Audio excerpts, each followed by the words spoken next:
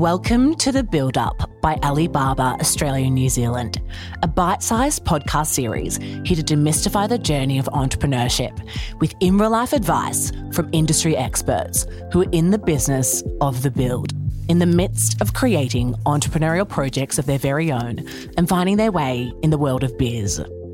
Learn, laugh and dream big with good humans doing great work and get inspired to build an entrepreneurial journey of your own. This podcast is an initiative of Alibaba Australia New Zealand, the global technology company, and is produced by the Peers Project, where progressive podcast dreams are brought to life. Hey builders, Michelle here, and welcome back to the second episode of The Build Up by Alibaba Australia New Zealand, a guide to finding your way in the world of biz. In this episode, we'll be exploring the importance of educating your customer, taking inspiration from the Chinese proverb, teach a person to fish, or 授人鱼不如授之鱼. This episode will highlight that teaching a person a useful skill can be more beneficial in the long run than filling a need for them temporarily. We'll dive deep into how you can provide value to your customer by not just providing a product, but also providing a service built on education, inspiration, and strong, genuine relationships. Today, I'm joined by Ali Terai, CEO and co-founder of Future Golf, whose mission is to grow the game of golf by focusing on the virtues of connection and community. Since launching in 2014 from a simple Facebook post, Future Golf are now one of the world's largest golf communities and have revolutionised golf by offering their members everything from mini golf, X-Golf, Top Golf, all the way to Australia's best public and private courses and clubs. In 2019, Ali was awarded the Telstra Business Award. Welcome, Ali. It's good to be here.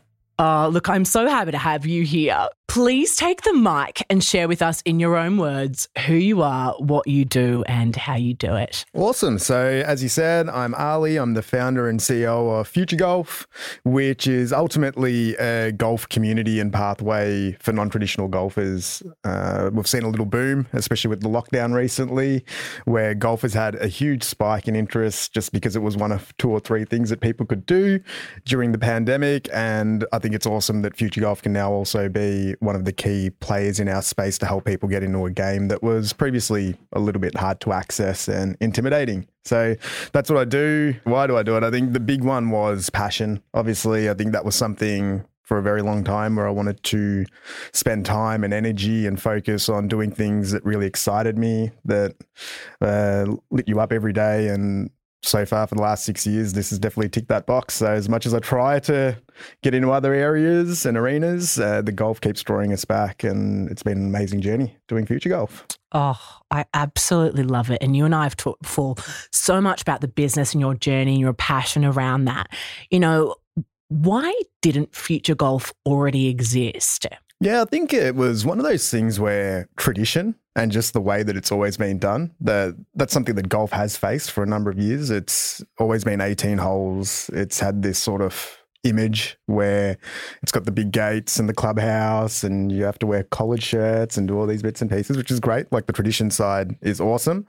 But I think one of the things that was missing is it was really hard if you didn't have family members and you weren't already embedded in the golf industry or in that space to actually access the sport. So I created it purely because I needed that product and that service. And I knew that if I had friends that had never tried golf before, they would really struggle to get into the sport as well.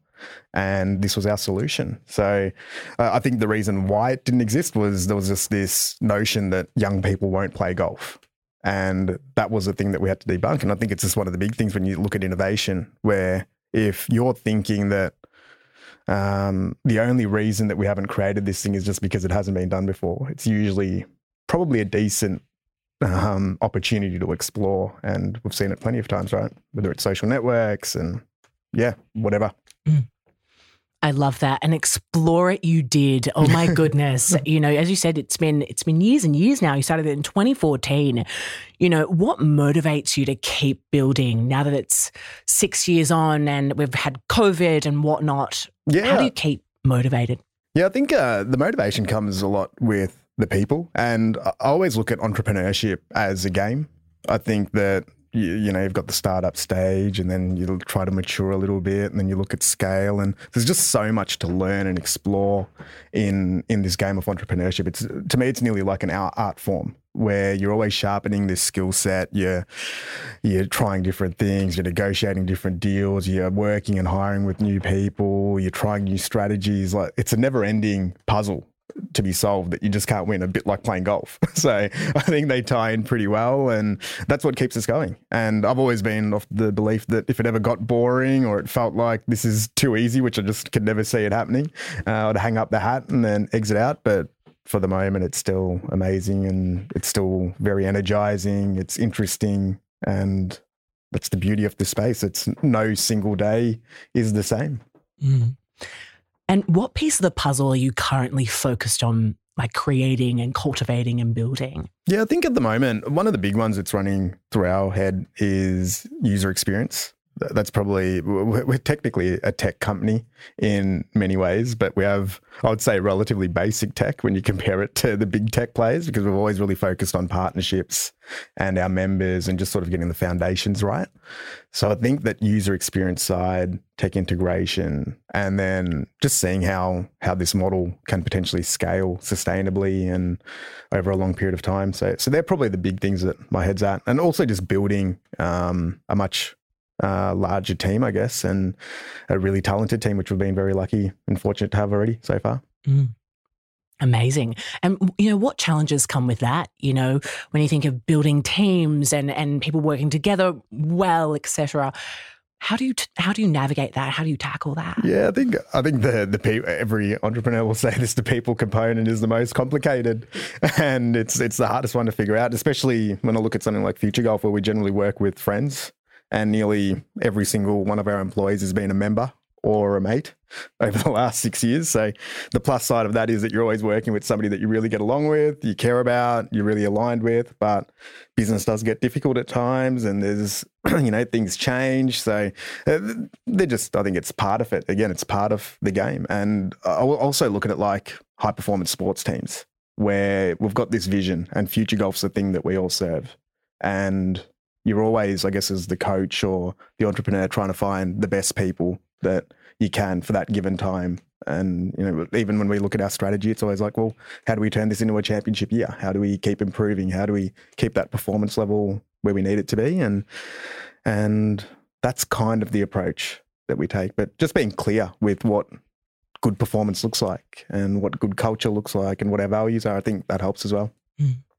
How can we get clearer on our values and kind of what we've set out to do when it can be so confusing, especially in the early days?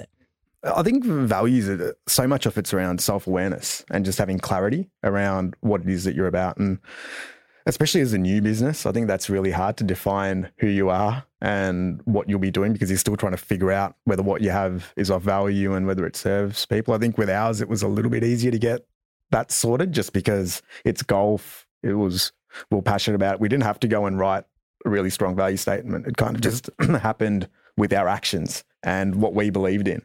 So that was, I just keep going back. I think it's just around really spending time and digging into, well, why are you doing this?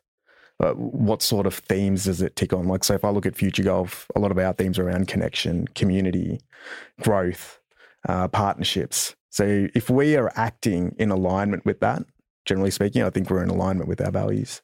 Amazing. So I'm loving this, Ali. Now, I want us to understand a bit more about who Future Golf is for. You mentioned that a lot of you and your mates and stuff, you all started it, but, who is it exactly for? Yeah, so when we started, it was for, I guess, younger golfers. So it was called Gen Y Golf when we first began it, which was quite interesting because we didn't even know exactly what Gen Y meant. There's no real defined age group for it, hence the rebrand, where even we were getting confused, like, are we Gen Y? Are we not Gen Y? What's going on here? So, but that was the niche.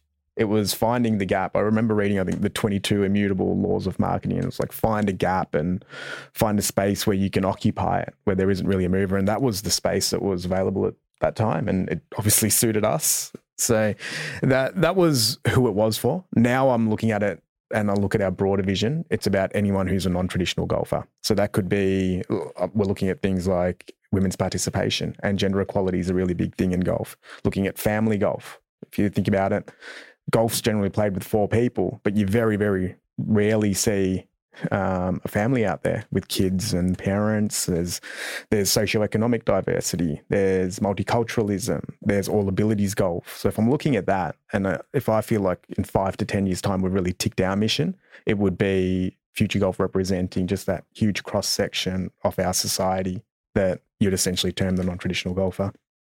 So fascinating. How can we get clearer on who our customer actually is? Yeah, I think target markets, I'm such a big fan around creating passion-driven businesses. So if I'm looking at it, I'm looking at, well, would I use this product?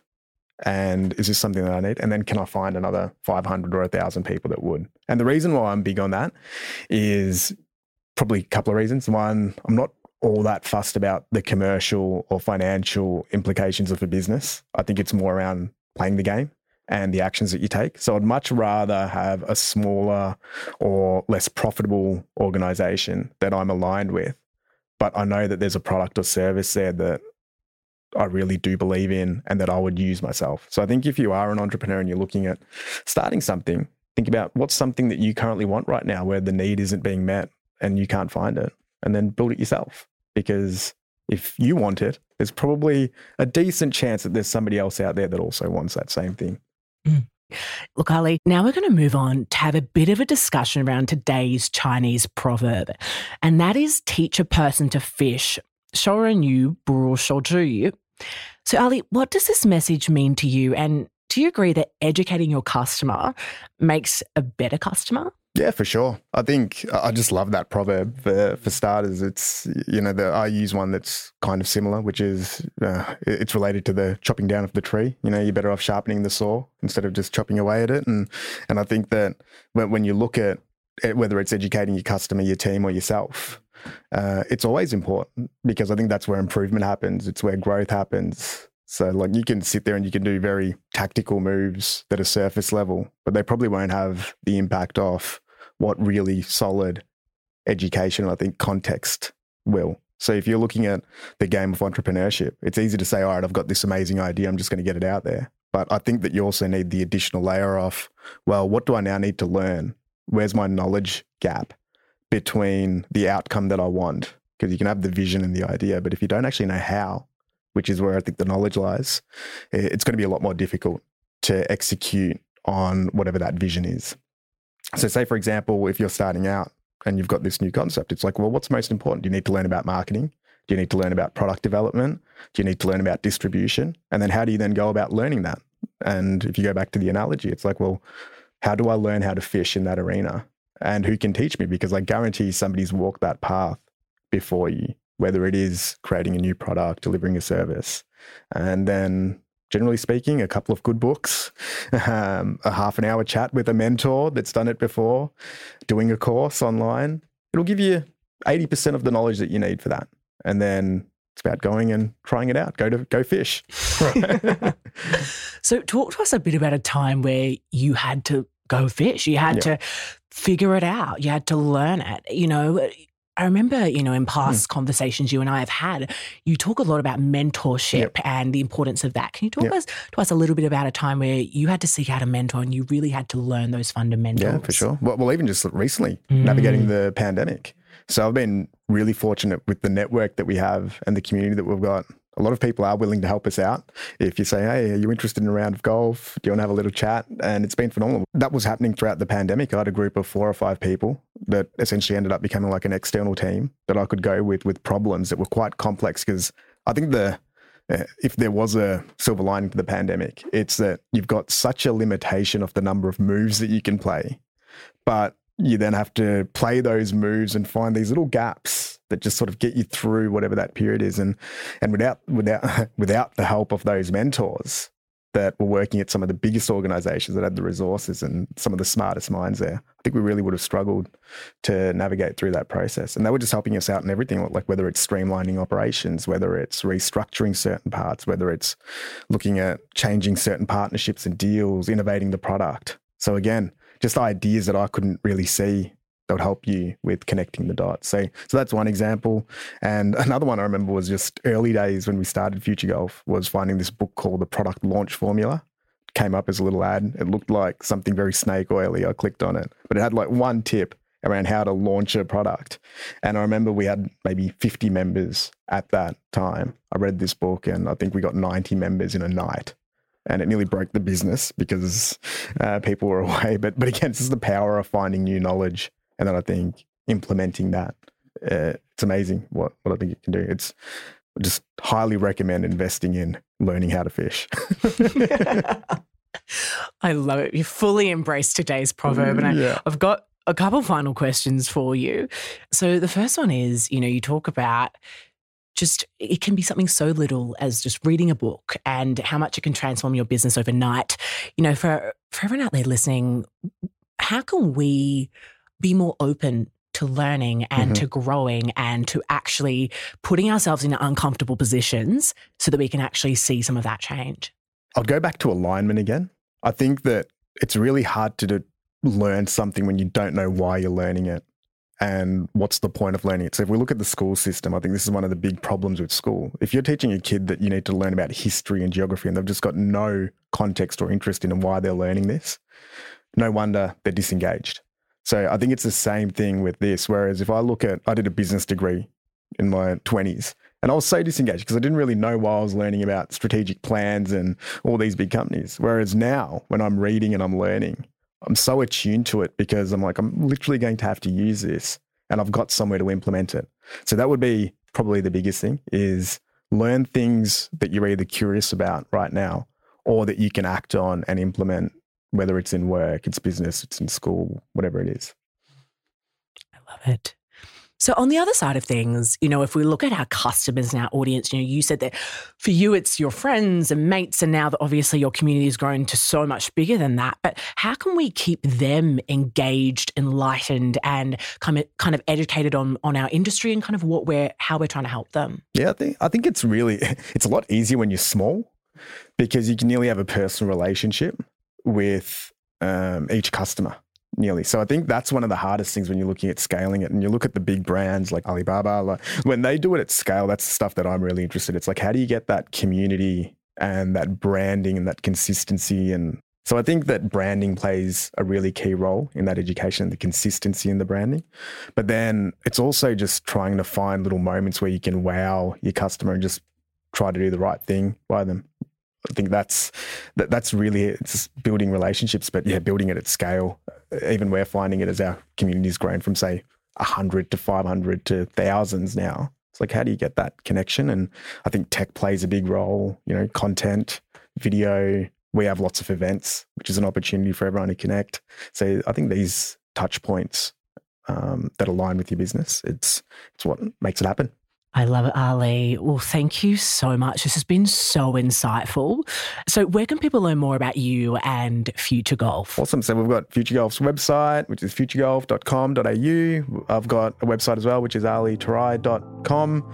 So people can check those out and then just on all the normal socials. I love it. Amazing. We'll link them up in the show notes. Thanks so much again.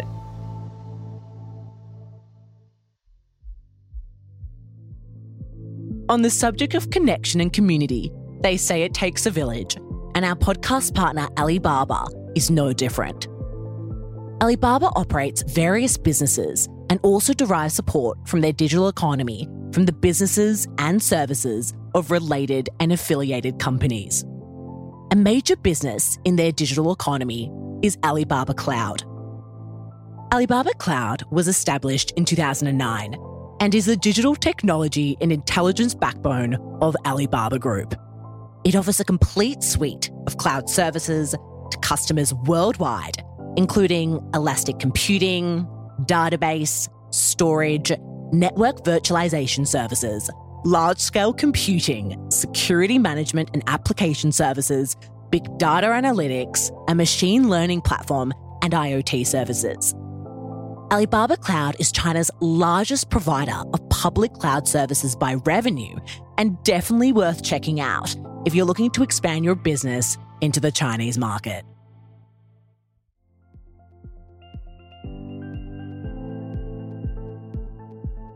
Thanks for listening to The Build Up by Alibaba Australia New Zealand, a guide to finding your way in the world of biz. Before you go and start building, hit subscribe and leave a review if you found this podcast helpful. That way, more people like you are able to find us and listen too. To keep up with all of the exciting events happening in the world of global biz, follow Alibaba on Instagram and Facebook at alibaba.anz and subscribe to the Alibaba Made Easy email list at the link in this episode's description. Thanks again for listening, and remember to never stop building your dreams.